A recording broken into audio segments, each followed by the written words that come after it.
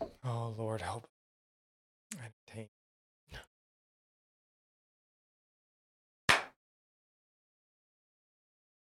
American journalist H.L. Mencken said, under democracy, one party always devotes its chief energies to trying to prove that the other party is unfit to rule, and both commonly succeed and are right. Hmm. Man, there's nothing more truer than that today. That's a good quote. Yeah, that's true. So, welcome in. This is Religionless Christianity. I'm your host, Spencer. This is my lovely and talented wife, Nikki. Hello. And we're thankful you guys are here. And this is a show where every week we do our best to help Christians sort of navigate this secular and seemingly wicked world, as figure out how we can walk closely to Christ through the midst of it all. That's how we try to frame the show, try to digest what's going on in the world around us with a Christian perspective, which is always risky when nobody wants to agree on what Christian actually means. So today we're going to be discussing, of course, the news of the week. That's what we'll get into first, as always. But then mainly we're going to be looking at part two of what today's Christianity calls reimagining biblical womanhood. They had a conference on that. And this is actually pretty enjoyable for us. We talked about this is, like I said, part two of their conference. Part one came out in like March. And we actually, as frustrating as it was fun to sort of dive into that conference, see what we thought was right and wrong. And Well, we kind of knew what to expect this time around, that it would be confirming yeah. what we... And I mean, you should understand that too, right? Whenever you read something that says reimagining anything biblical, Christianity, you should automatically have... It's a vain imagination. That's what it is. And then Christianity today is just... That's what the name means. It's... what does Christianity mean today? And that's the kind of people they have on their program. Yep. It's redefining Christianity, reimagining. And I will call it today's Christianity as best I can. That's how I like to reference them. We've mentioned it plenty of times before. They're a pretty, in our opinion, pretty progressive Christian outlet. This is the stuff they like to promote. They seem to be pretty heavy into like the racial, identity, racial Christianity deal. Yes. So we're going to dive into this again.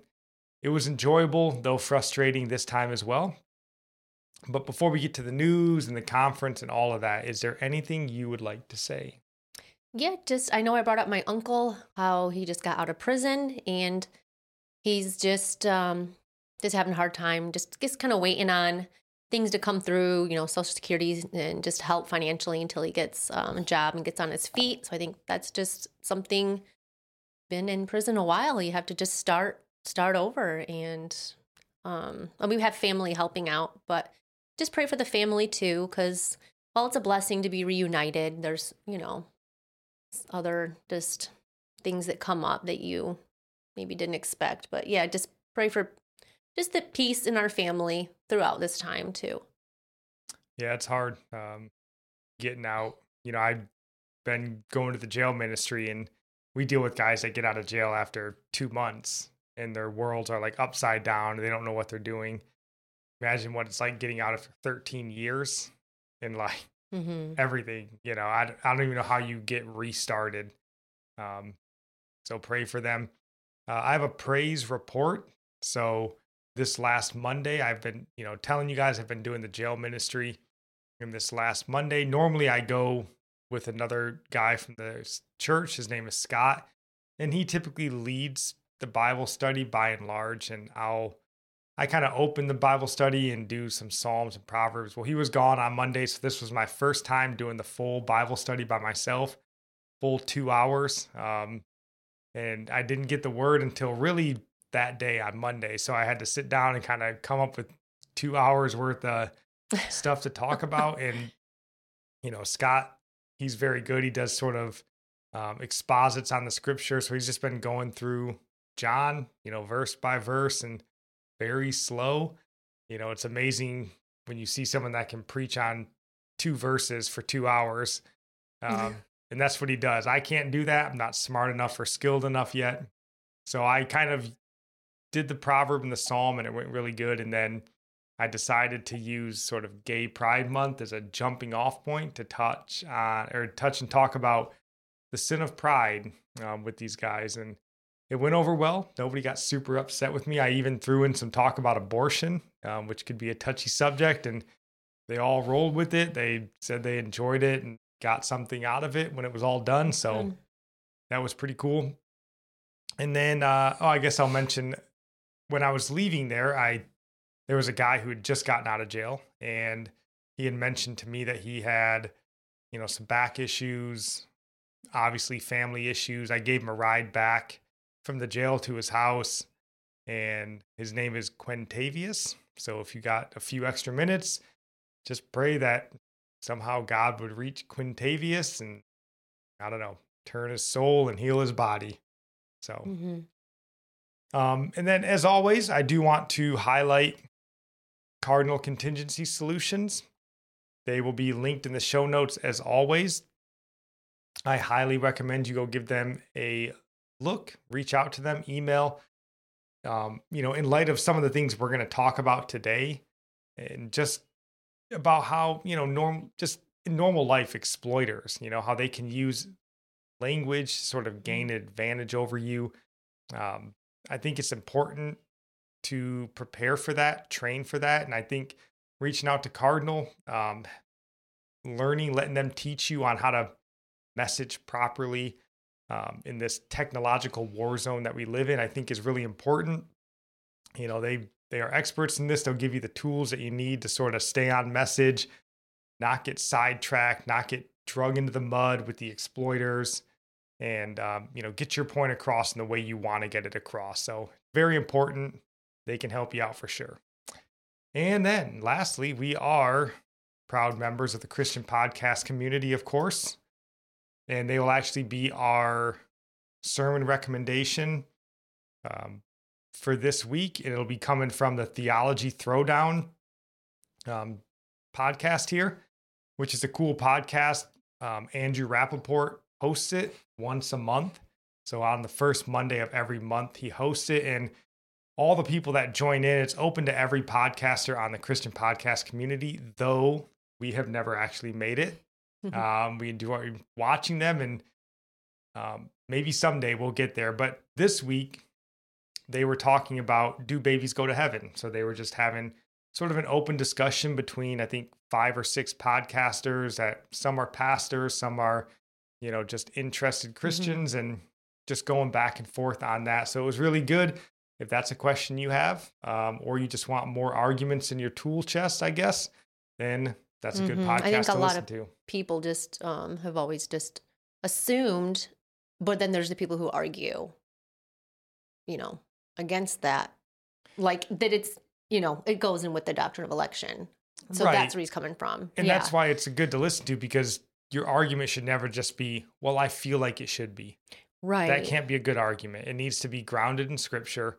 Because if your argument is that it just feels right, well, maybe you'll be on part 3 of Christianity Today's Reimagining Biblical Womanhood conference, because that's a lot of what they teach. So you don't want to be that. Just that question alone, though, brings up a lot of other, just a lot of other things about God and his character, too. There's a lot mixed in with that. So I didn't want to leave just that question hanging like that. Like, why would someone ask that? No, I mean, it's an important question. I mean, sadly, and, people are still losing their children at a young age. People are still having abortions, all these things, and they're questions that people ask. Especially in light of abortions. So it's good to have, some answers to that. So, all right, we'll do this properly. Prepare yourself. We get ready to wade into the murky swamp.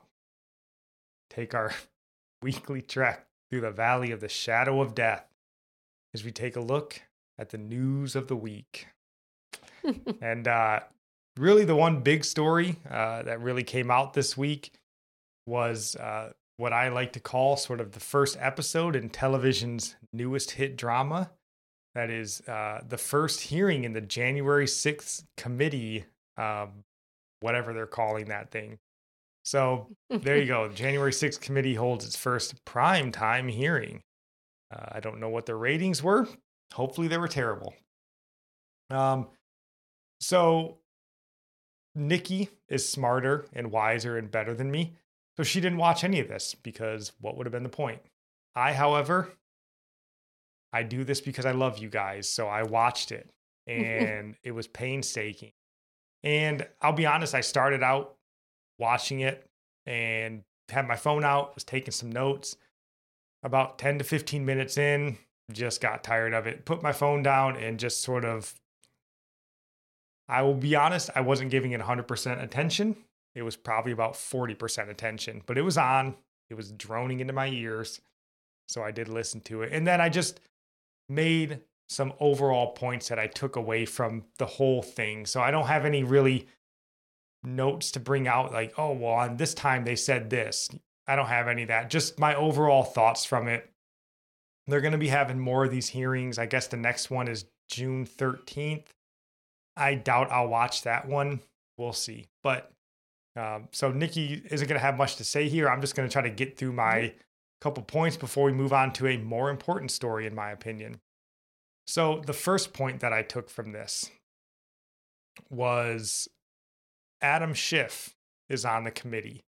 And if you're unfamiliar with Adam Schiff, he, in my opinion, was sort of like the chief liar for the Russia collusion hoax that they basically saddled Donald Trump's entire presidency with.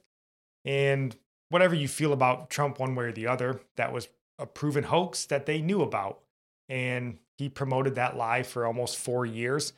So when I see Adam Schiff sitting in like an honorable position on a committee, it just sullies the whole thing for me. I can't take the man serious. To me, he is one of the most detestable men in Washington. So to see him sitting on that, panel, instantly I was like, ugh, all right. I didn't know he was on the panel, but there you go. The next point, if you see this photo here, if you're watching, but this fellow right here by the name of Benny Thompson, he was the committee chairman, congressman from Mississippi, I believe. And, they opened the night and he was reading from a teleprompter. No big deal with that. I would be reading from a teleprompter too if I was there. But like immediately, like almost the first sentence out of his mouth, he took it like straight to racism and slavery almost, like immediately out of the gate. And again, much like seeing Adam Schiff's face, hearing racism and slavery just attached to everything under the sun really just sucks the wind out of my sails as far as I'm concerned, like giving a crap. Because you're like, okay, well, now we know where this is going. And I just don't really want to hear it. And then I didn't take this note down, but I'm scrolling through Twitter afterwards and, today's Christianity, their favorite like race baiting theologian, Jamar Tisby. I saw him on there and he was like, let's not overlook the momentous, moment of having a black man leading this prime time here or something to that effect. And I was like, we've had a black president, right? Like, does that not take the cake?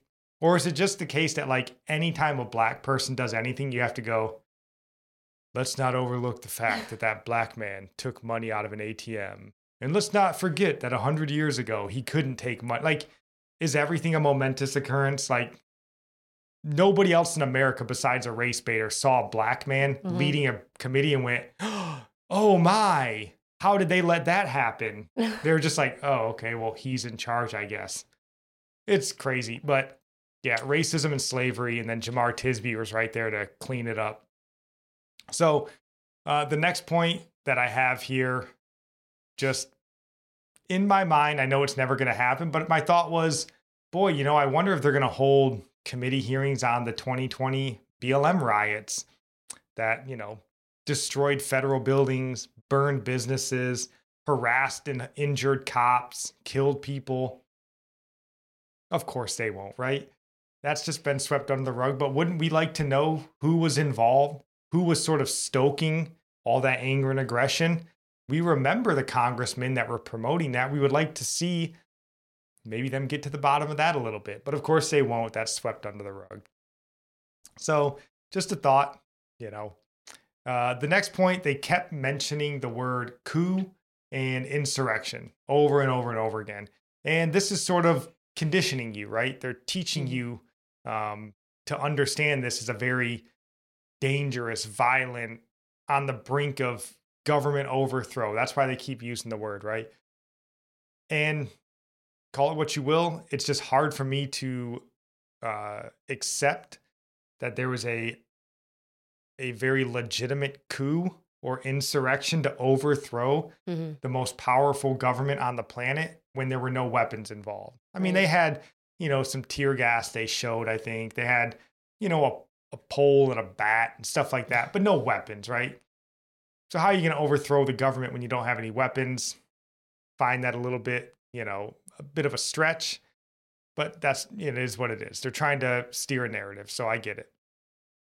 But then my fifth point here was just, will these congressmen at any point, maybe even after they're retired, who knows, but will they look in the mirror and own up to the fact that those very members of Congress who are now sitting up there with their righteous indignation, will they recognize that they're the ones who drove America to this point of feeling that they need to rise up? Like, Americans don't just rise up and go stomp into the Capitol building for no reason. And these very congressmen, the Adam Schiffs of the world, and these members sitting on the panels, and all of our members of Congress in the House and the Senate, all of them are guilty of driving this hatred and anger into the American people that's making us seethe with rage all the time. They do it purposefully. It's intended to do this. But then when it spills over and it actually affects them, it touches them, oh man, now it's gone too far. Because again, none of these politicians were saying any of this about the 2020 BLM riots, because you can burn somebody else's city to the ground. They don't care. If it gets them an extra couple of votes in the election, what do they care? But when you touch their stuff, oh man, people are going away for life, right? They're getting thrown in prison, losing everything because you touched them. So it's shameful. I pray to God that they will have some inward reflection here. But it's unlikely. They're largely Satan's children, in my opinion. So why would they look at themselves? And then the last point here, I do feel, some remorse for the Capitol Police. They're definitely put in a very difficult position. You're, in one sense, having to defend the very people that are probably ultimately responsible for this riot, whatever you want to call it. And, you're getting in fights with the American people. It's a really bad spot. And listen, on Religionless Christianity, we're fans of cops. Where they do right, by and large, we support them. Where they do wrong, we realize those are outliers. We support cops. They were put in an awful spot. And from one of the members, or one of the women that testified, she got pretty hurt, and that's awful. I hope she heals up. We don't want to see our cops get hurt. They're put in a bad spot there. So pray for the Capitol Police. But yeah, that's all. Really, I lost interest pretty quick, which sounds like what most people did. So I saw this article here from, of course, let me see if I can get it pulled back up. Yeah, here, from Frank Luntz. So if you guys are familiar with or unfamiliar with Frank Luntz, he's sort of a political pollster. He just does a lot of polling and stuff like that on stuff. He does a lot of it while it's sort of real time while it's going on. So he was running a poll on the Jan 6 committee hearings. And he says down here, it took 9 minutes for the hearing to show something other. Oh, goodness gracious. Something other than a politician delivering a teleprompter speech. That's too long. I have 10 students watching with me, and they aren't watching anymore. They're more interested in talking to each other than watching the screen. And that's exactly how I felt. 10 to 15 minutes in, I was like, all right, I've had my fill of this. I know what to expect. And it didn't disappoint for the rest of the, I don't know what it was, 2 hours or something. Really long, really Wow. boring. So I feel like they all felt, I guess. When were you watching this? You didn't watch the whole thing? Or It did you? didn't start until 8 p.m. Eastern, I believe. So it's like 7 to 9 o'clock our time. Okay. Yeah, I don't know. Lost interest pretty quick. So do you have any thoughts on the Jan 6 committee hearings? No, let's move on. All right. So the next story here is kind of going to be our deadly sin of the week, and that is the sin of lust. So this story here, I'm sure you guys have heard about it, but we just want to speak on it for a few minutes. So if you want to just read that first headline, honey, or the title and the headline. It says Dallas gay bar's drag show for kids. Obscene sign draws angry protests. It says Dallas gay bar is under fire for hosting an afternoon drag show for children Saturday, where kids were invited on stage and tipped performers in front of a neon sign bearing an obscene message. Yep. Wow. So, the LGBTQ movement in celebration of the month our nation celebrates sin and debauchery. I thought kids weren't even allowed in bars to begin with. They are when they're being groomed. There is no bounds when you're trying to groom children how old to were these sexual kids? immorality. Does it say in the rest of the article, like the ages of them? I don't think it matters. They were children, so they were. I mean, are any of them old enough to be like, this is weird, or No, I mean, notice, yes, speak up? no, they were old enough, and that's the problem with this, because we get these glimpses from time to time to see what the agenda of the satanic left really is. And the problem is we just refuse to see it. Most of Christianity in America will refuse to see this. They'll still pretend like being gay is a choice. God is love. Who are you to judge? Well, they say, well, I was born this way. This is the way God made me. But I know we've said it before, like we're all born into sin. That's why you need to be born again. And for those of us that aren't born into this specific sin, they're going to do their best to drag you into this sin. That's what grooming is about.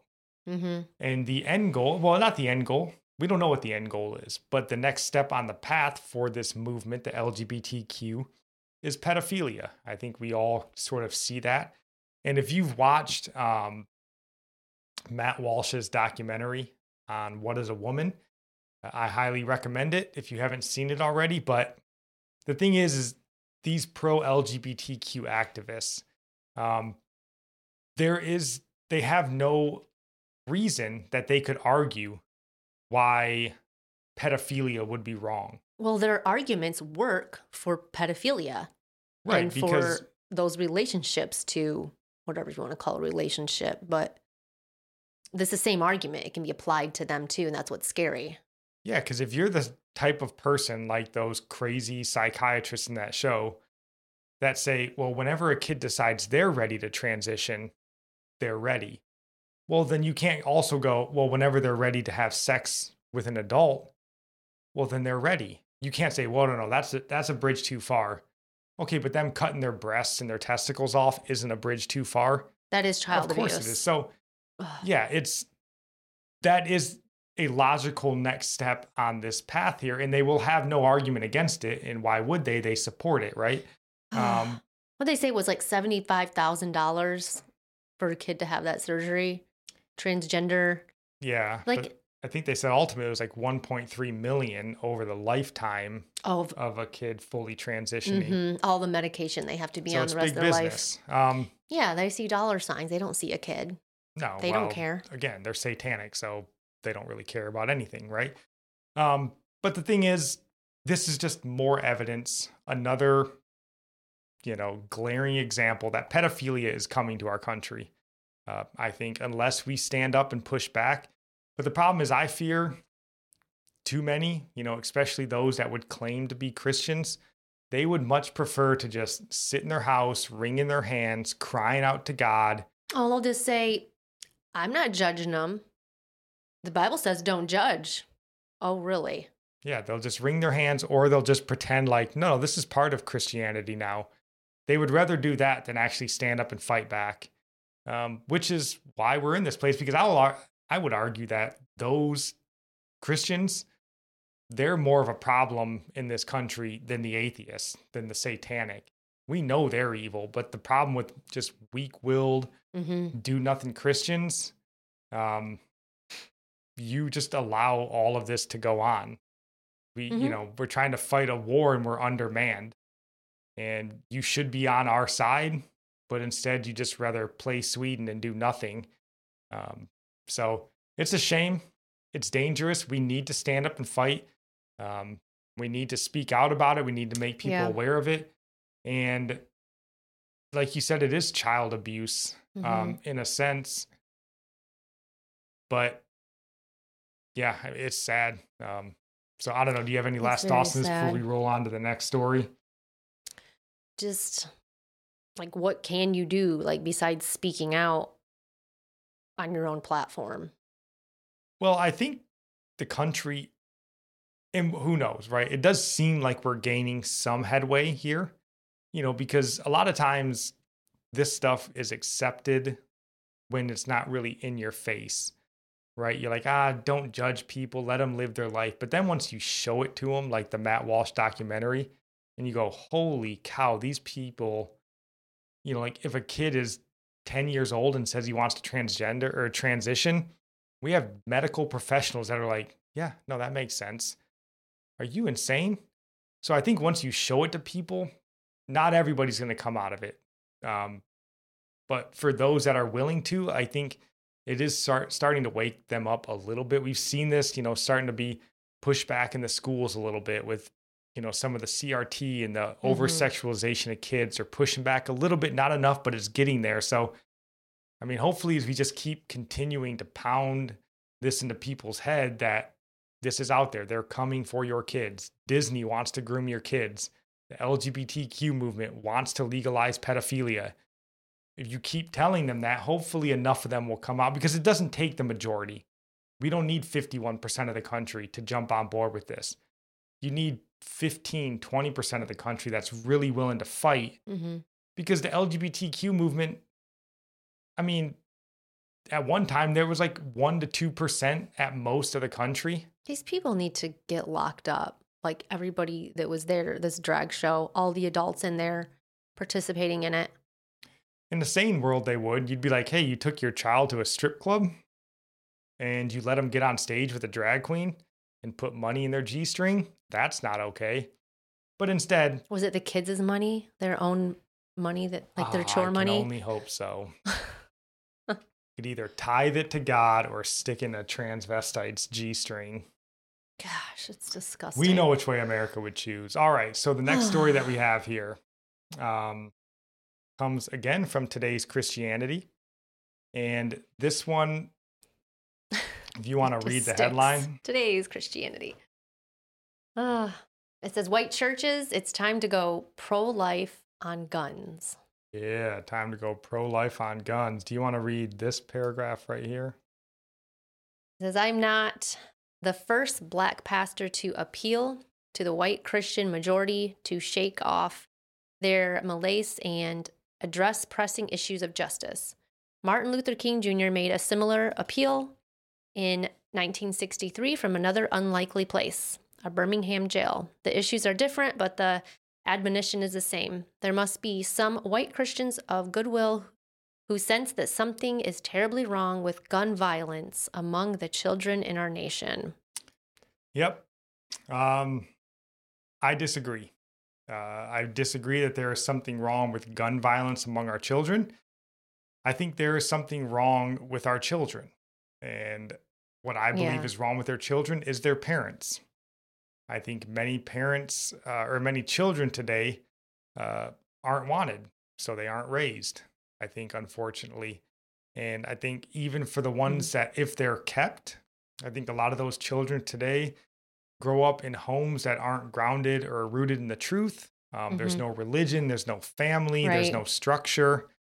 We've talked a lot in this show that parents and people in general are losing their faith in God, and therefore they can't really impart any sort Right. of real value on their children. Mm-hmm.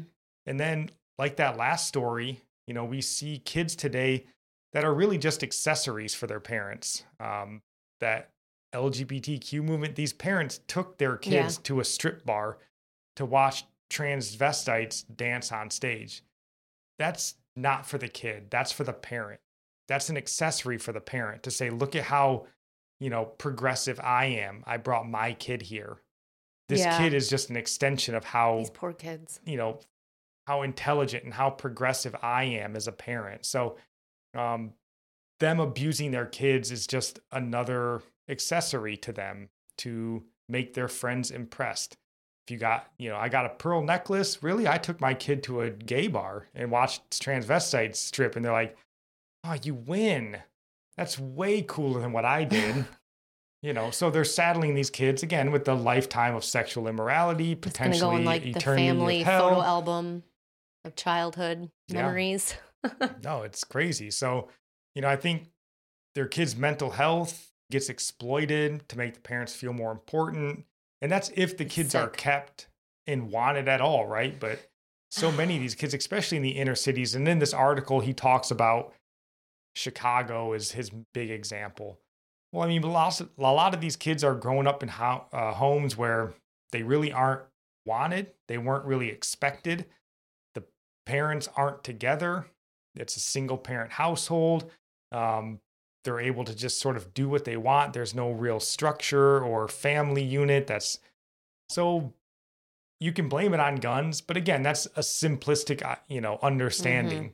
If you don't fix the family structure, which you can't while you're subsequently voting for the very people and instituting the very policies that are destroying your family, and then you're leaving church, so you have no ground, like you can't fix that by getting rid of a gun. That's such a stupid argument. It's just like when you're disciplining a kid and they use something to hit another kid. You don't just take that thing away and the kid never does wrong again. No, you whoop your kid. You make them know that behavior is unacceptable. Hurting others is unacceptable. Yeah. Like I know we just going that way. It's not about gun violence. It's just about the root of violence. Yeah. He goes on in this article right here. He says, he goes on to basically make the point down here that the black clergy were sort of coerced or strong armed into supporting the white moral majority of pastors and stuff and leaders in the country on issues that they say, that moral majority supported, which were things like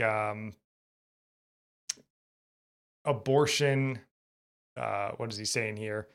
Abortion, adoption, pornography, and the war on drugs. So, in his mind, we supported you 30 years ago on these issues. Now it's your turn to support black inner city pastors on what they support. And again, I don't agree with him there because if what he's saying is true, is 30 years ago, you guys asked us to come and support you on ending abortion, bolstering adoption. What else does he say? The pornography, war on drugs. But now, in turn, you have to come and support us on pro-life, what he's calling it, gun legislation. And my problem is that, like, anti-abortion laws are in line with our God-given constitutional rights. And not just to mention our God, right? Anti-abortion laws are in line with God and our God-given constitutional rights. Whereas restricting or removing our right to bear arms is anti-constitutional. So you're saying, hey, 30 years ago, you asked us to come and support constitutional rights, God-given rights. Now I want you to come and support us ending those rights. That makes sense. That's not fair, right? And that's why I don't agree with it. Because the thing is, this isn't godly Abraham Lincoln in office who's suspending our habeas corpus rights, during the Civil War.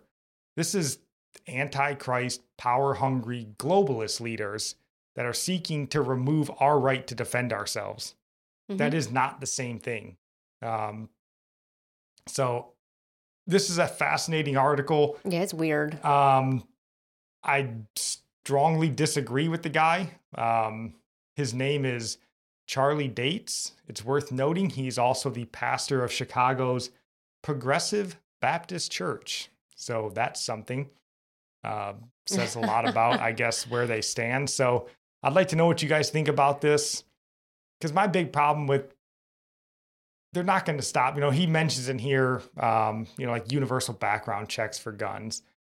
That's in no way going to affect anything. And it's not going to stop them from trying to press further to remove guns. So it's really just, opening the crack of that door. It's like trying to say in the abortion argument, well, we need to have for rape, incest, and life of the mother. And then that just somehow turns into abortions up until, 2 minutes after birth, right? Like it just doesn't stop there. Everything just gets worse and worse, right? The line gets moved. Yeah, because their goal is they want your guns. Mm-hmm. They're going to try and take your gun. So this may be a baby step down that road. Right. And you can't give them any We have ground. to know. We have to learn not to give them anything because we see where it ends up.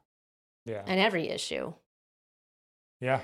I mean, yeah, it doesn't, to me, it's not a logical argument to be like, hey, yesterday when, you asked for some money to get some lunch and I gave you that money. Now I would like money for crack.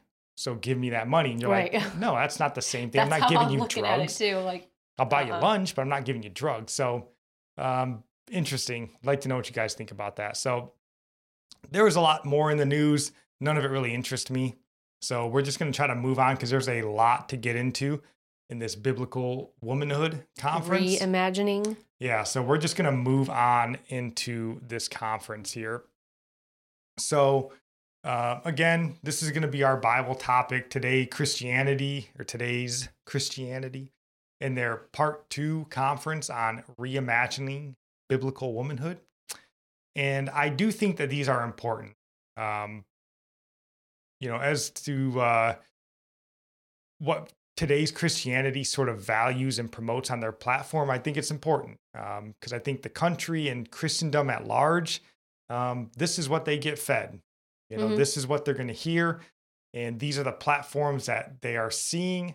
And this is the sort of stuff that they're promoting to those people. So it's important to be aware of it, to know what's happening out there so that we know how to address this stuff, because it's not just, it's not like a tree that falls in the forest, right? Like people are hearing this and this is what's being taught. Yeah. And then, this is what's going into like the next round of K-Love music. And then this is what's going on, in the Joel Osteen sermons and stuff. So it's important that this gets discussed because you're probably going to hear it if you haven't already heard these things. I mean, there's nothing here that's terribly revolutionary, but it's still out there. It's still being promoted and talked about. So it's important for us as Christians to know what they're talking about and to steer people away from them.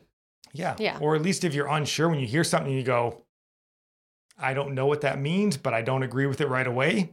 Let me go and start looking into this a little bit.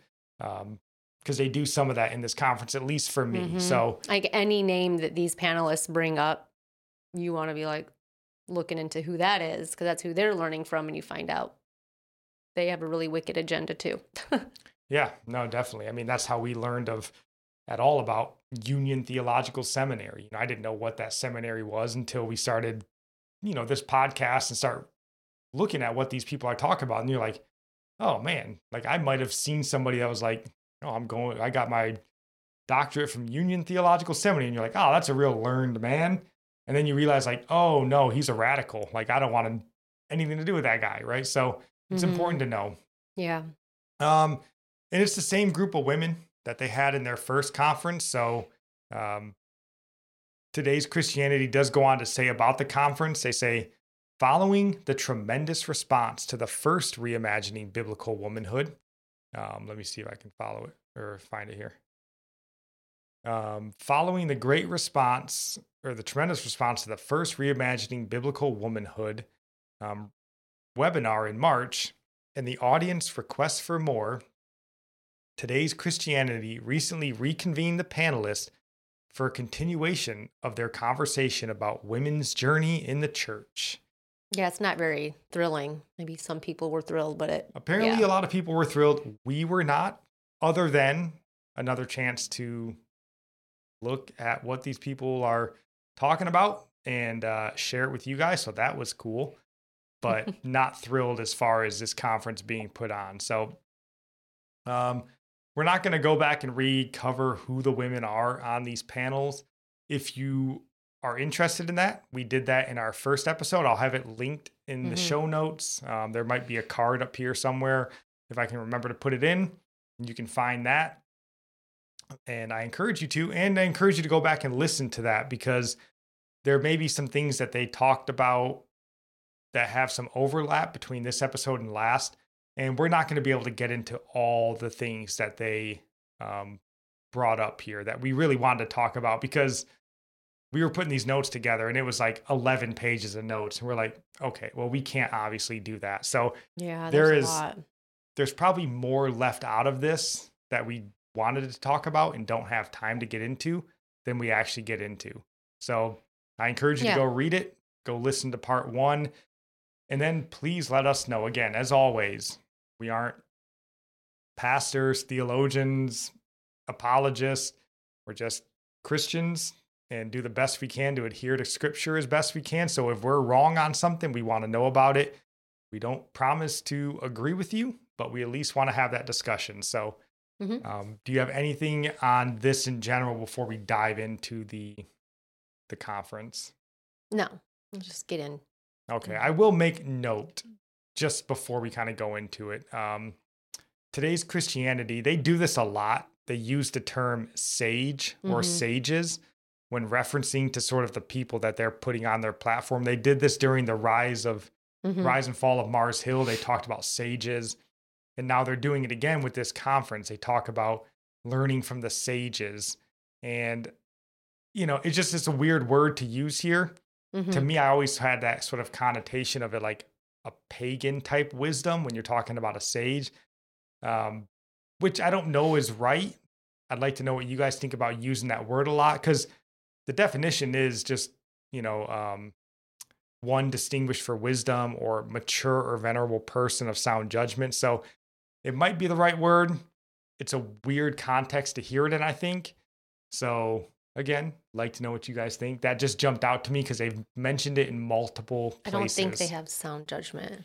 Well, that's most certainly right. They aren't sages, but just using the term is weird. So, if you want to take the first question that you brought up, the first point that you had here. Yeah, well, the first question that they asked the panelists is, what is God teaching you in your calling as Christian female leaders?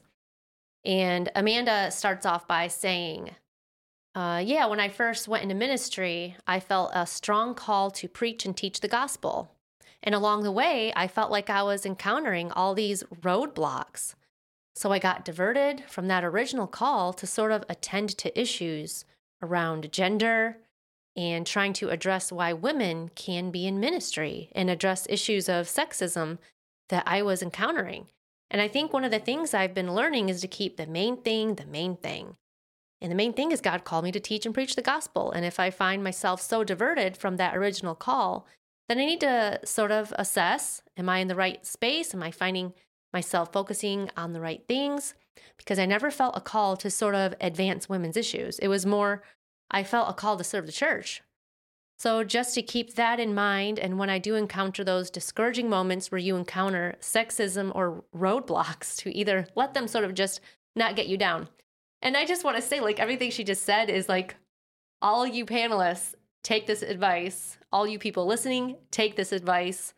This is exactly what needs to be said about this whole conference here. Because all these girls have done this. We are all called to preach the gospel. That's the main call. And this stuff, this sexism and all these other issues they're bringing up are what you would call a roadblock. And you are off track. So just the whole point of this conference, it itself is a roadblock to distract everybody else from the gospel. And I'm like, it's just so funny that she starts off saying that, but then everybody's off the gospel and we're over here now and making this the gospel. Yeah, it's weird to be like, all of these things of, first off, pointing out that's like sexism. Is this the one where they talk about misogyny? I They don't do a remember. little, yeah, it's brought up. They talk about misogyny, which is like the hatred of women. So like you're throwing your church compatriots under the bus as being people who hate women, Yeah. sexist towards women. But then you're like, listen, all of this stuff is roadblocks that we just got to move past. And then Christianity, or today's Christianity, is like, hey, do you want to come and spend like the weekend focused only on your roadblocks? And she's like, absolutely. Like, okay, I thought we were trying to move past that. So a part that stuck out to me that I thought was funny, because she does say in here, she goes, I never felt a call to sort of advance women's issues. That's one thing she specifically says. And then we mentioned in part one that Joyce, the moderator, is really like the one who's, at least in the first one, she was poking him hard to like lean into your victimhood. Yeah. So Amanda makes this point. I never felt called to advance women's issues. And then Joyce's response to this, she goes, and sometimes when you're advancing women, addressing the obstacles, like she was about to go into like, when you're advancing women's issues, and she like in her mind remembered like, oh no, Amanda's not trying to addressing obstacles. Like it was funny. Like, I'm not here to advance women's issues. She's like, so when you're advancing women's issues, and like, what are you talking about? I noticed. Yeah. Very weird. Yeah. But Joyce, she's still Joyce. So. But she says when you're doing that, you are advancing the gospel though. Like, no, she just said that was a roadblock. Roadblocks don't advance the gospel. I don't know. Yeah. Very weird. But on that same first question, Kat, Lord love Kat, she answered that question again. So it was, what is something God has been teaching you right now? And her response was, so in the second book, I'm looking at different scripture and different Bible verses and seeking wisdom in places that maybe these verses haven't been really excavated much. Or I want to look at wisdom in our dreams or wisdom in the stars. As we read the story of Jesus, the star was a huge part of his birth story. So I'm looking at these verses and these places in the Bible where traditionally haven't been studied. And I was like, yeah, that sounds like a whole lot of new age garbage. Like looking to the stars to understand the word. Like, aren't we supposed to use scripture to interpret scripture? And then just this idea of seeking wisdom and looking at verses in a new way that they traditionally haven't been looked at before. Like this to me sounds like I'm looking to make scripture fit into this new culture we find ourselves in rather than making my culture fit into the Bible. Yep. So again, remember, this conference is called Reimagining Biblical Womanhood. So it's not understanding biblical womanhood. It's come up with a new idea. Yeah. And Kat is the ringleader here of being like, I like to look for new ways. She's the ringleader, but she's got like the least, qualifications or whatever. She's just someone who's written for others and just has published her first book. Like she doesn't have much under her belt. No, and you can say what you want about female pastors and ministers and all, and we talked about that in part one. But of all the women on this list, Kat is by far the least qualified. She has the most to say, like the most passionate. She's an activist that has some Christianity in her background, where at least the other women, Nicole, she's a pastor, minister. She sounds at least like she has a grasp on the word, whereas Kat, she don't have that grasp. So, and I felt like she was probably embarrassing herself, not knowing in front of these other ladies, although we don't agree with several of the things they said. I don't think she's embarrassed. These like left-wing ideologues and activists, they don't seem to be embarrassed when they embarrass themselves. Though. It's embarrassing for today's Christianity, but again, they agree with a lot of this. So the second part of her answer there to that question, she says, if we are seeking that out as women, as allies, if we're looking for that wisdom, that liberation, that healing, we'll find it. And I was like, oh, okay, I know this. This is what we like to call progressive logic. And it's pretty as easily as you can define it. Like, I don't think atheistic college professors, trans activists, I don't think they could define this better than what Kat does right here. Because traditional logic, that would tell you, you find an effect or you see an effect, and then you go back to figure out what caused that effect, like what causes led up to that effect. But that's not what she's doing. And that isn't progressive logic. This is you believe a cause, and then you just seek out effects that support your specific cause, basically. So here, like, you want to find this new idea of biblical womanhood. That's something you believe in. So you're just going to pick and choose and find different things and go to new resources and look at verses different ways until it fits into what your idea of a biblical woman should be, rather than, okay, what does the Bible say about biblical womanhood? Okay, well, I guess that's what it is. Yeah. So this is progressive logic. It's the same idea of like, I believe racism exists. That white cop killed a black guy, racism. It's just that simple, right? A business owner didn't let me into a business. It's because I'm black. That's racism.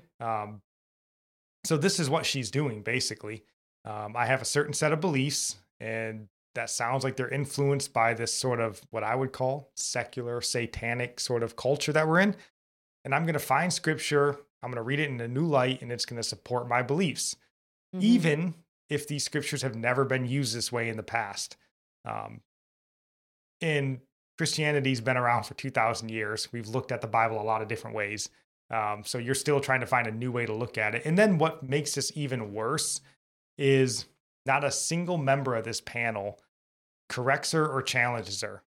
Like, I bet they're not allowed to do that. They probably have to well, again, this is not iron sharpening iron here. No. This is affirmation Christianity. And it's super dangerous because you have someone leading like this on a panel for the world to see in today's Christianity, and women that other girls might look up to. And they're like, yeah, like there's some undiscovered wisdom that we just got to find. And I think it's super dangerous. I know, because she talks about all this, what like fueled her to write her like research paper. Like, she had a passion first about something and it angered her. So she was fueled by anger. She wasn't led by the Spirit of God to write her paper. She was led by anger. And she went into scripture doing eisegesis, reading her opinion. Just her anger, just prodding her along, not the Spirit of God, reading it all into the text. And she pretty much spells it out. That's what she did. She's like, I read this into the text. No, I mean, she makes her point pretty clear. And that's what's scary is nobody corrects her. And we get this a lot in jail ministry. I tell it to Nikki when I come home. We'll be talking about stuff, sharing stuff in the gospel. And, these guys in jail, they come from all different walks of life. They've lived hard lives, craziness and stuff like that. So they'll occasionally try to chime in with something, but they'll say something that's a bit off the wall. And you'll have to stop in that moment what you're teaching and try to like steer them back and not just let it go. Because you could very easily be like, oh, okay, yeah, cool. So anyways, we're talking about pride. But if you're there for iron sharpening iron, you stop and you go, wait, hold on. Like, what are you talking about here? So that's what these women should have done is like, wait, let me just ask Kat a follow-up, right? Like, so you're talking about reading your own feelings into scripture. That's dangerous. Now, if you see something and, you can justify it, like, but they don't do any of that. They're just like, wow, congrats. Yeah, you found a new meaning for that. That's fun. Anywho, and like they just move on, like really dangerous. Well, that's the thing with iron sharpening iron. They're not iron. They can't sharpen anyone. So why try? Why speak up? Yeah, and they certainly don't. They just kind of let it slide. So I think for all of us, a point that we should see on that is, you can't let scripture slide. Again, you may be wrong ultimately, and they may be right, but at least to be like, hey man, I don't agree with that. Can you explain to me how you came to that rationale? Or where you're getting that from, let's talk about it. But there's none of that. It's just pat on the back, reaffirm her, and move along. So yeah. So the questions that Joyce is reading are like questions from people from the public, people have sent in. So she would say the name of them, but it doesn't matter. You guys can read it. So Joyce asked the next question. It says, how can we promote unity in supporting and encouraging each other? So Yeah, and I didn't have a lot of problem with most of the women's answers here, but I think we Hmm. both sort of thought Amanda's answer on this was a bit sketchy. Yeah. So it says, I remember when I was in grad school and I did my dissertation on the story of Hagar and Sarah in Genesis 16 and 21. Here you have in the Bible two women who are in a position where they could have supported each other, and yet they didn't. Jealousy and classism and racism and emotional pain and circumstances kind of put them at odds with each other instead of bringing them together. It's interesting if you read through the history of interpretation on this story, interpreters want to figure out, well, who sinned in this story? Where did this go wrong? And I remember reading John Calvin on this, and he says, well, everybody sinned. It's just a big mess story. Like everybody failed and gave way to sin. But then I read Phyllis Tribal on this story, and she is a female biblical scholar, and she actually takes a step back and she says that actually it was patriarchy that put everybody in these positions where they felt they had to act in a certain way. And that was really helpful for me. Sorry, I have to read it the way I think, like she Yeah, was we saying didn't it. listen to this. We read the transcript. So, I'm yeah. doing like the voice, like as if I was reading a story with my kids, and I don't want to be all like monotone. I'm like, But that's pretty funny, right? To think she's like, you know, if only that John Calvin would have taken a step back for a second and really thought about his I theology. know, right? Oh, okay. Like, you might not agree with it, but I'm pretty sure he's a thoughtful person. Oh my Um, goodness. yeah, so very strange. And, you know, but here again, right, we see Amanda. She looked into the story of Hagar and Sarah, and Yeah. all the interpretations that she found didn't line up with her preconceived idea of patriarchy. That's what she assumed the story was. So she's reading into it too. Yeah, Doing the Kelvin same. didn't seem to agree with her, so she went looking elsewhere. She had to be a female.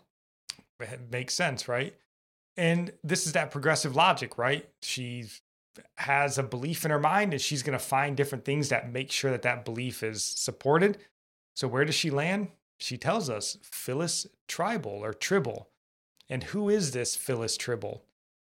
Well, she's the author of such great works as God and the Rhetoric of Sexuality and the literary feminist reading of biblical narratives. Oh my. But more importantly than all those, she is Professor Emerita of Sacred Literature at none other than the Union Theological Seminary.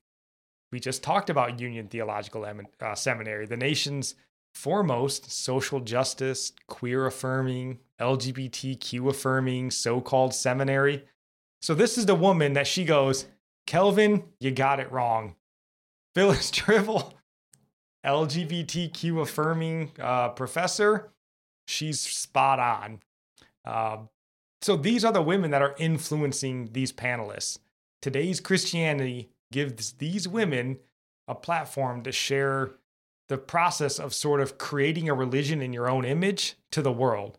Think how dangerous that is. Hey, you know what? If you read Bible commentary and that stupid old, Augustine and Wesley, if those guys don't do it That's for the you, thing, just is go like, find anybody and make it work. You don't even need to go and get someone else to help you interpret. Like, we're all able, the Holy Spirit teaches us all things, and you just have to pray. Right, but what you don't get is the Holy Spirit is patriarchy. Oh, you have to submit. God is patriarchy, don't you understand? No, it's like none bizarre. of these ladies say, like, I asked this older lady in the church. I went to one of the elder ladies in the church and asked their opinion. It's no. I'm going outside my church to someone who doesn't know my name, and I'm going to see what they have to say. Like, are there no wise people in your church? Well, and or they are very you above well- them and you can't ask them? And they very well may have asked the people in their church. But again, she made it clear that she got a lot of interpretation, but she kept looking until she found the one interpretation that lined up with what she already thought. So again, that's dangerous. You have beliefs that you're taking into Scripture that rather than letting Scripture form your belief system. And again, there's a wide range, right? People have different views, but just to acknowledge that out loud to walk in and be like, listen, before I even read the Bible, I already knew what I believed. So I just opened the Bible up and made it work with what I believe. Like, man, and nobody on this panel again goes, Phyllis Tribble, are you kidding me? Like a feminist, queer affirming, that's the woman you went to? Okay, like nobody said it. So very strange. I know. Maybe afterwards they had a little discussion with each other. No, I'm sure they all went and got boba teas and complained about the patriarchy. Don't make fun of boba teas. Everybody loves boba tea, even feminists. And, I like them. It's a weird thing. Patriarchs like boba tea. So just kind of moving through here on these questions. The next question, again, was from another guest here. Her sweet old Dorothy, I suppose, was another viewer. Assume old. Well, yeah. Maybe she's a young lady named Dorothy. She might be. I don't know. Let's see the question. So she says, I'd love to hear from a few of these women on how they resist cynicism and bitterness, given the ongoing misogyny that we women face. It's really hard work, she wrote, ! So here's the woman talking about misogyny, the men in her church that hate women. Okay. So again, nobody pushes back and goes, hold on, misogyny is a strong term. They just roll with it. So I just wanted to point this out. We saw progressive logic earlier with Kat and Amanda a little bit there, where they're sort of coming in with the belief and then they're finding effects that affirm that belief. What she's doing here, I think, is what you would call in sort of negotiation or exploitation type work as labeling. So Dorothy may be aware of what she's doing, but I'm sure she probably doesn't. But what she's doing is she's trying to set or like sort of condition the environment in which this question is going to be answered and the way in which it's going to be understood. So what I think you should see here with this question is like, she's kind of said like, hey, how do you deal with all this misogyny that you get in your churches? So what you should do and what these other women of God, right, they're supposed to be should do is reframe this question. Yeah. And say like, Dorothy, maybe she's speaking about the frustration that we encounter when working with those that hold to more traditional, some may say biblical, roles of male headship, but hey, Dorothy wants to know, how do we deal with these more traditional mindsets that we face in the church? That's a much more compassionate, where you're not just going, hey, all those sexist, bigoted men in your church, how do you deal with those guys? So let's give them the benefit of the doubt and see how they do. It's probably going to be great, right? All these godly women here. So right out of the gate, first up is Kate.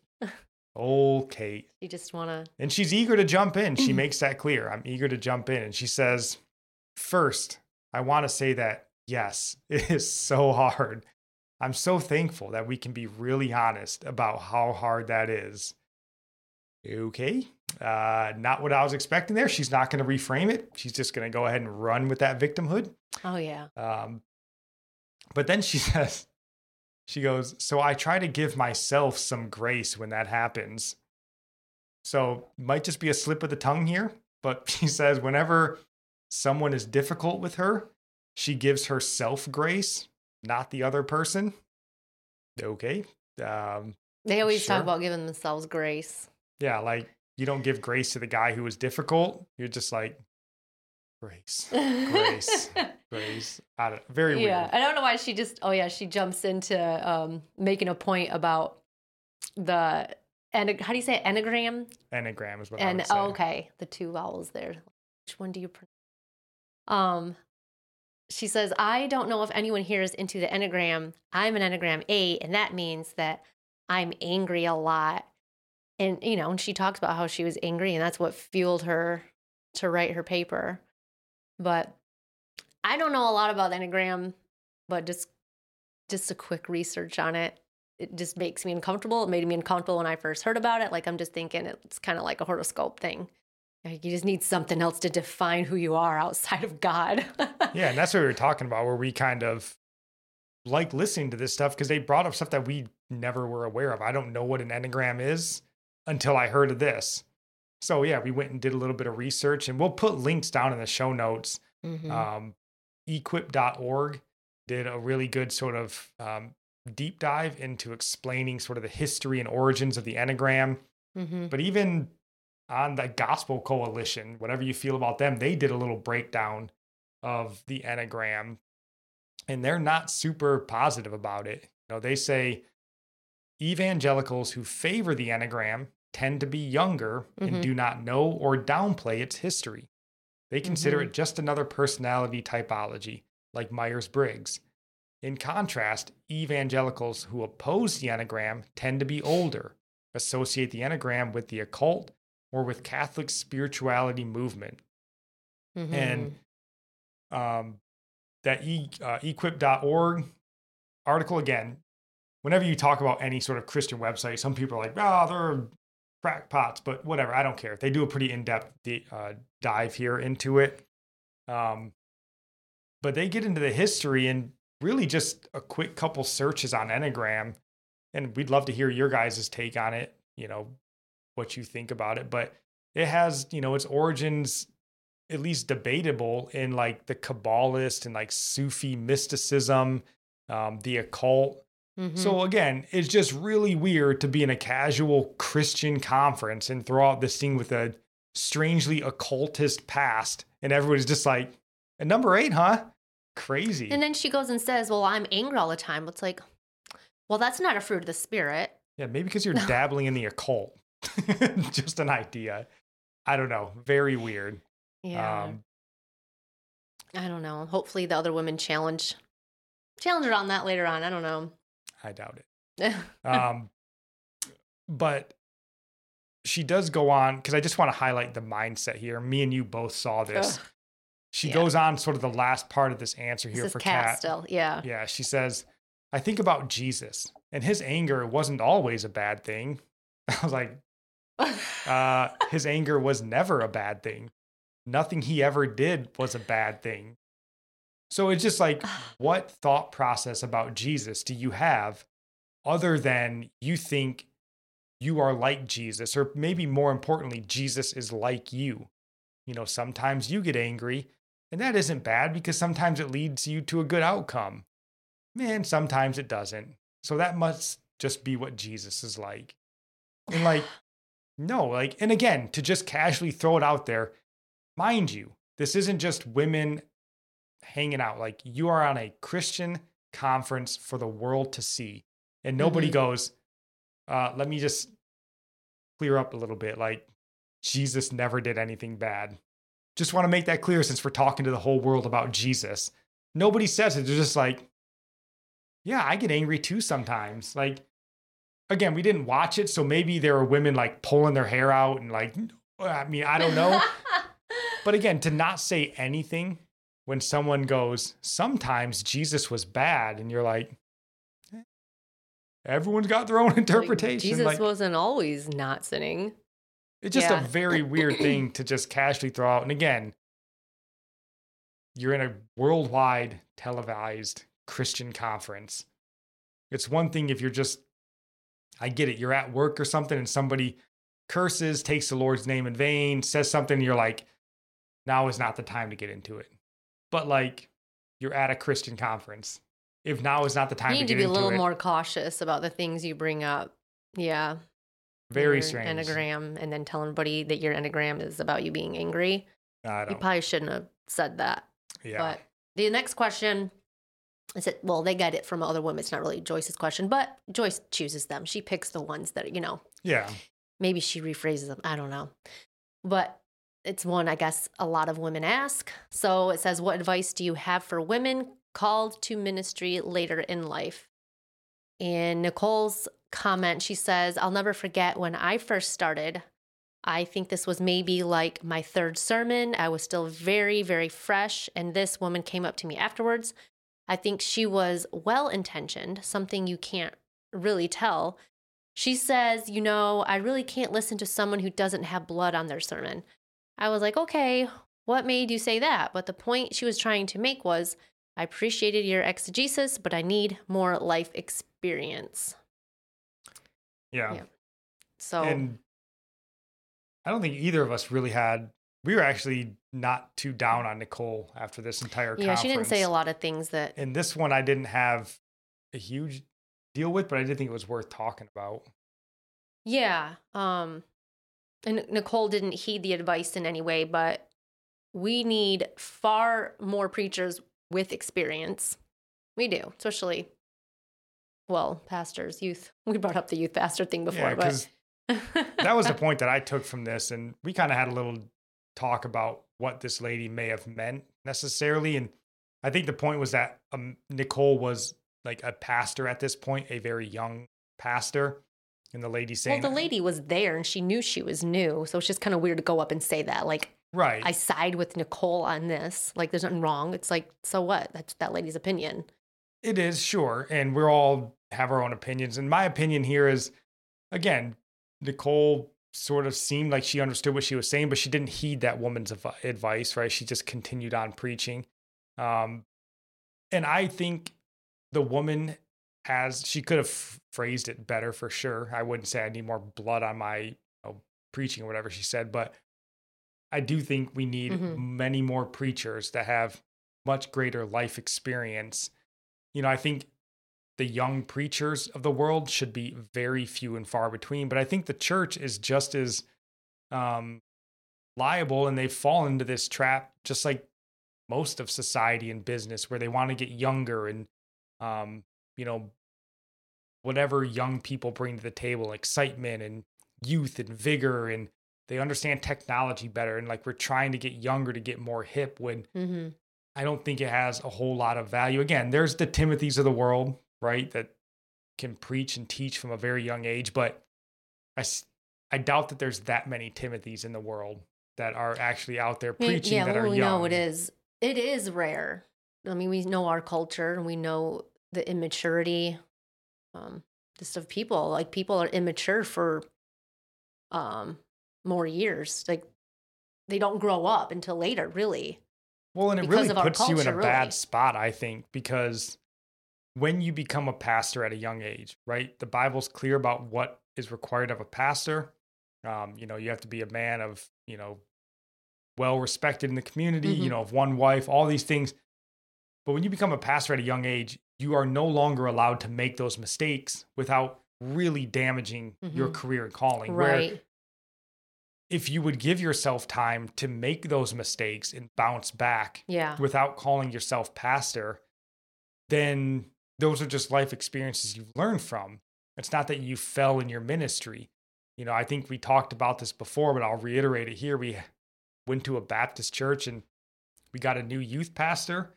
And I think he was 21, and they let him come up and preach on a Sunday, and he was talking to us. And one of the things that he had said, and he was a newlywed, I think within like a month or two, he'd been married. And he was talking about how, he was so grateful that God had helped him overcome his pornography addiction.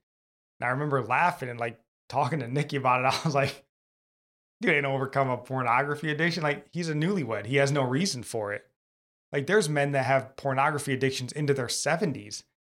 You've no way overcome that. You don't need it right now, and that's great. But the idea that at 21 years old, you think you have the life experience to be like, I know how to help you overcome sexual addiction. I just don't believe it. Again, there may be one or two out there, a few of them. Yeah. But by and large, you got to go through those, and you got to know what it's like to hit rock bottom and then hit it again. And then, like, how many times has a drunk been like, oh, I hit rock bottom, and then they hit it again and again and again and again before they finally drag themselves out of it and God pulls them out? Like, you don't do that at 21. And so I agree with this woman here that we need a lot more pastors.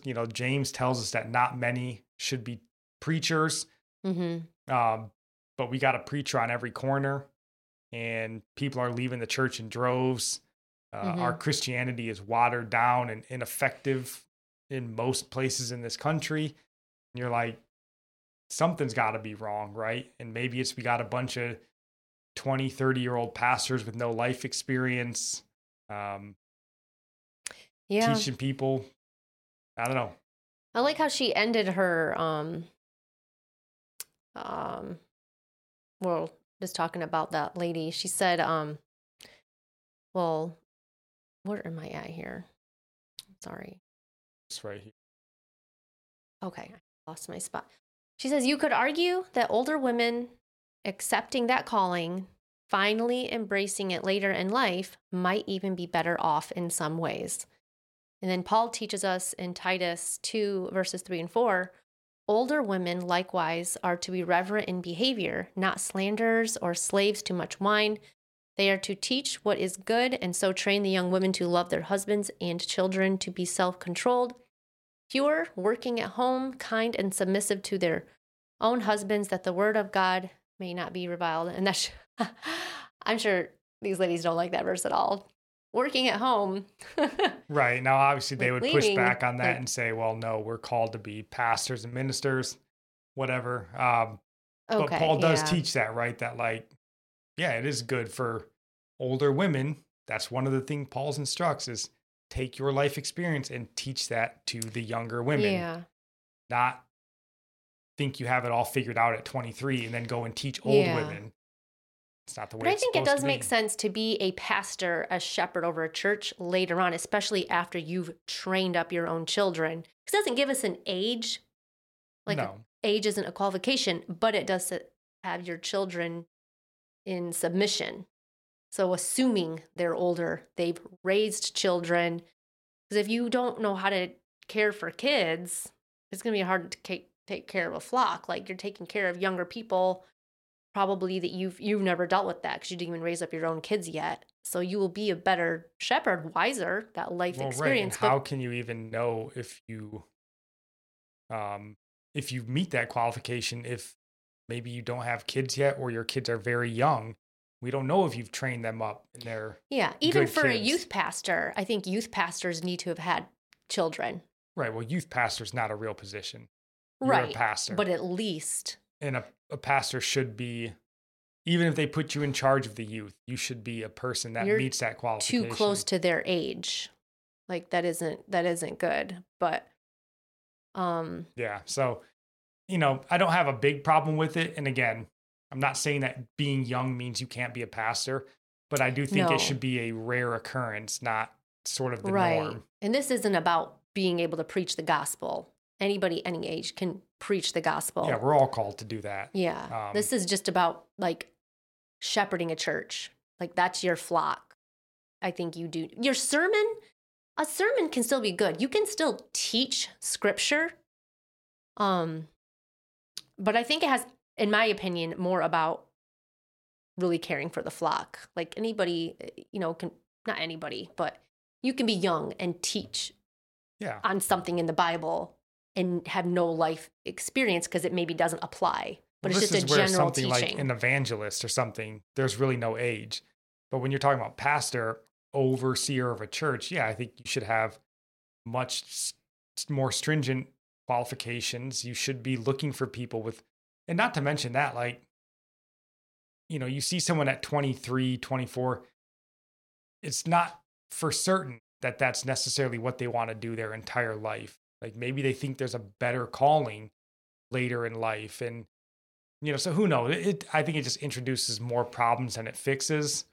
And maybe even pride as well, right? For you to think at 23, I need to be the pastor of this entire church, rather than thinking I should humble myself and sit under instruction until I'm older, until my kids are raised and I know that I've raised them properly and I've done these things and I've actually hit the rock bottom a time or two and I've bounced back, rather than, I'm 21 and I got it pretty much figured out, right? I've read the Bible once. Like, that 60-year-old man in church has got more life experience and read the Bible more. It's just hard to think, like, what do you have to give that older, wise man? But you still need to be humble to say, I could be taught by the people in my church. Yeah, I don't know it all. It's a give and take. But even as a pastor, you should go to the wise men in the church. Say, I am a new pastor, but we still can sharpen each other. A pastor can still be sharpened even by the flock.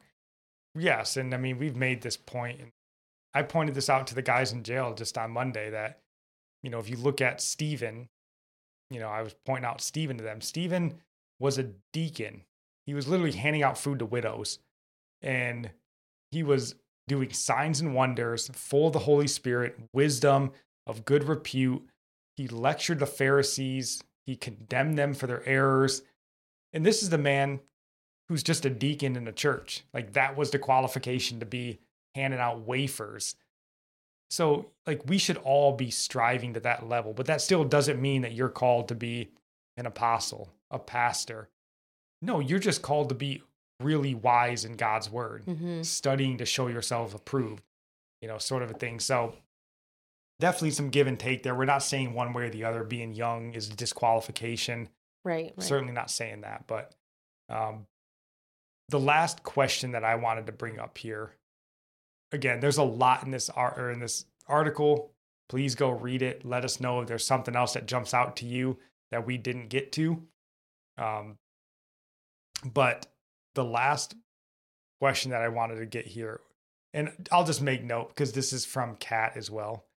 I wouldn't take Kat's advice on anything after reading these last two articles.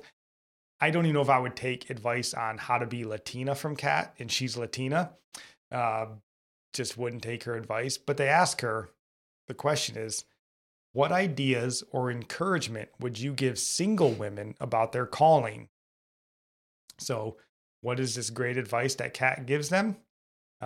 What is this message that today's Christianity thinks all your daughters should hear? She says, don't discount all the other loves that you have in your life. Don't discount all the other relationships that you have in your life. Just because evangelicalism wants to put marriage above all other relationships doesn't mean that that's how it should be or that's how it is. Again, no correction. Like, that's just plain wrong. Like, you don't have to discount all these other relationships. And it's not evangelicalism that puts marriage above all other relationships. God does. Yep. There is no relationship in this earthly physical body that you have that is higher than your marriage relationship. Right. And there's married women on this panel and nobody corrects her. So she just goes, listen, sometimes your friends are the most important people. And if your husband just doesn't understand it, go get advice from somebody else. Like, well, that's what she did. Are you crazy? And nobody corrects them on that? Your marriage relationship is the highest relationship. It's not a relationship. It's unity. It's literally, God says, two become one. I just don't get it. Again, it's just simply wrong, and it's frustrating that none of these women will correct it. And they'll just let it sort of go. And I think the reason is because in their world, really anything that you can say in the way of positive affirmation or self-affirmation, they'll agree with. Yeah. They'll find a new angle on scripture to justify it, and then they'll just sing that thought's praises. Oh, you know what? If you got other relationships that are more important to you than your marriage, you go, girl. Yeah, you don't need that man. Like, God loves you. Like, that's just affirmation Christianity, and it's dangerous, and it's terrible to put out there in the world for young women, single women, that may be potentially getting married and be like, oh, you know what? Yeah, I guess, I'm getting married soon, but like, he doesn't have to be my world. He doesn't have to be my everything. Like, I got lots of other relationships and my friends, and there's other guys that I'm friends with that I can go and seek advice from. That is so dangerous. When it has to do with such a big decision, like, yeah, you do need to seek advice from your husband. Like, I don't know, like everything, especially like finances or career or anything. Like, if your husband says, no, don't do that, you submit to him. Like that verse we just mentioned, was it Titus? Wives, submit to your husbands. I don't think Kat's read Titus. She never mentioned I wonder how she interprets it with her new, her new eye, whatever it is. It's just crazy, right? So then you're like, okay, well, what's Joyce's great response to this outlandish claim that marriage is just like any other relationship? Joyce's response to the stupidity in that was, So good. That's a quote. So good.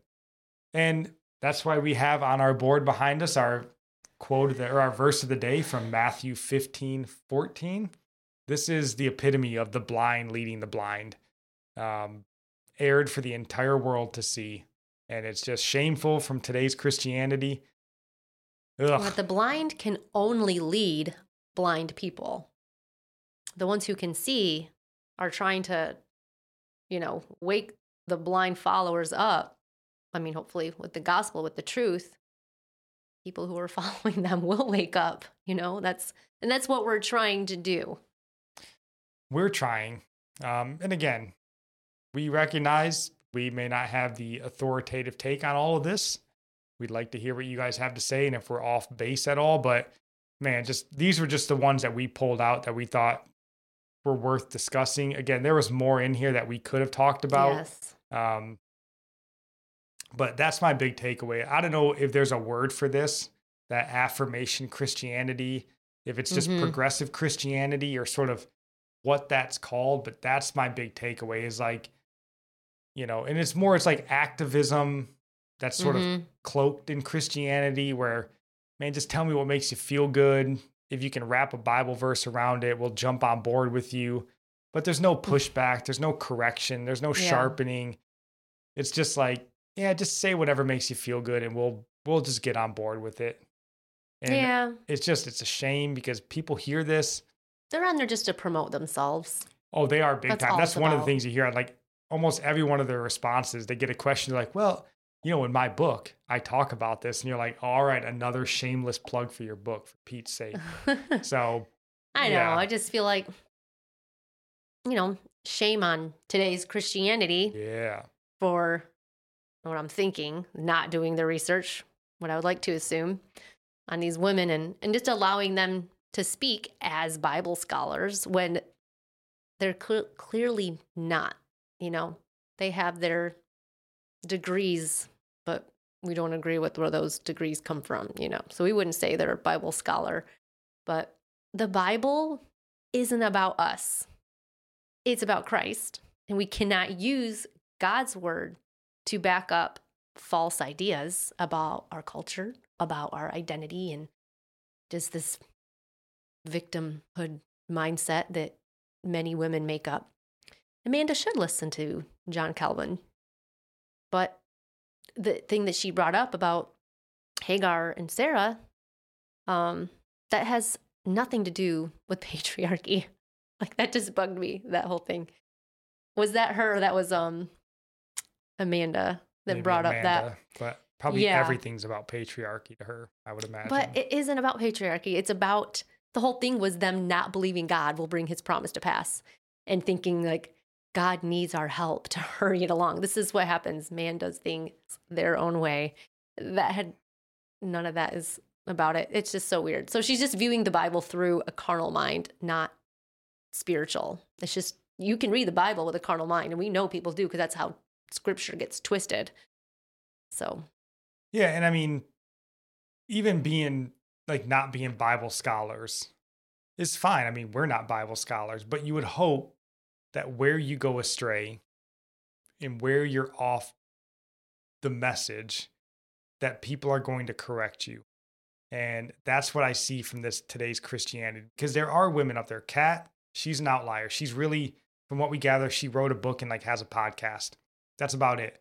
But other women on there claim to be pastors, claim to be, they've gone to seminaries and they've gotten theology degrees and stuff. So you would assume they have a greater grasp, but to never, so it's more of an indictment even on the other women that you allow this stuff to be said and you don't challenge it. Because we got to challenge each other. We're all liable to read our own thoughts into scripture and, everything like that. And we've got to be open and really hopeful that somebody would point out and be like, I don't think you're reading that right. Like, let's read it together. And especially when you're airing it to the whole world. So you mentioned, shame on Christianity today for not doing the research.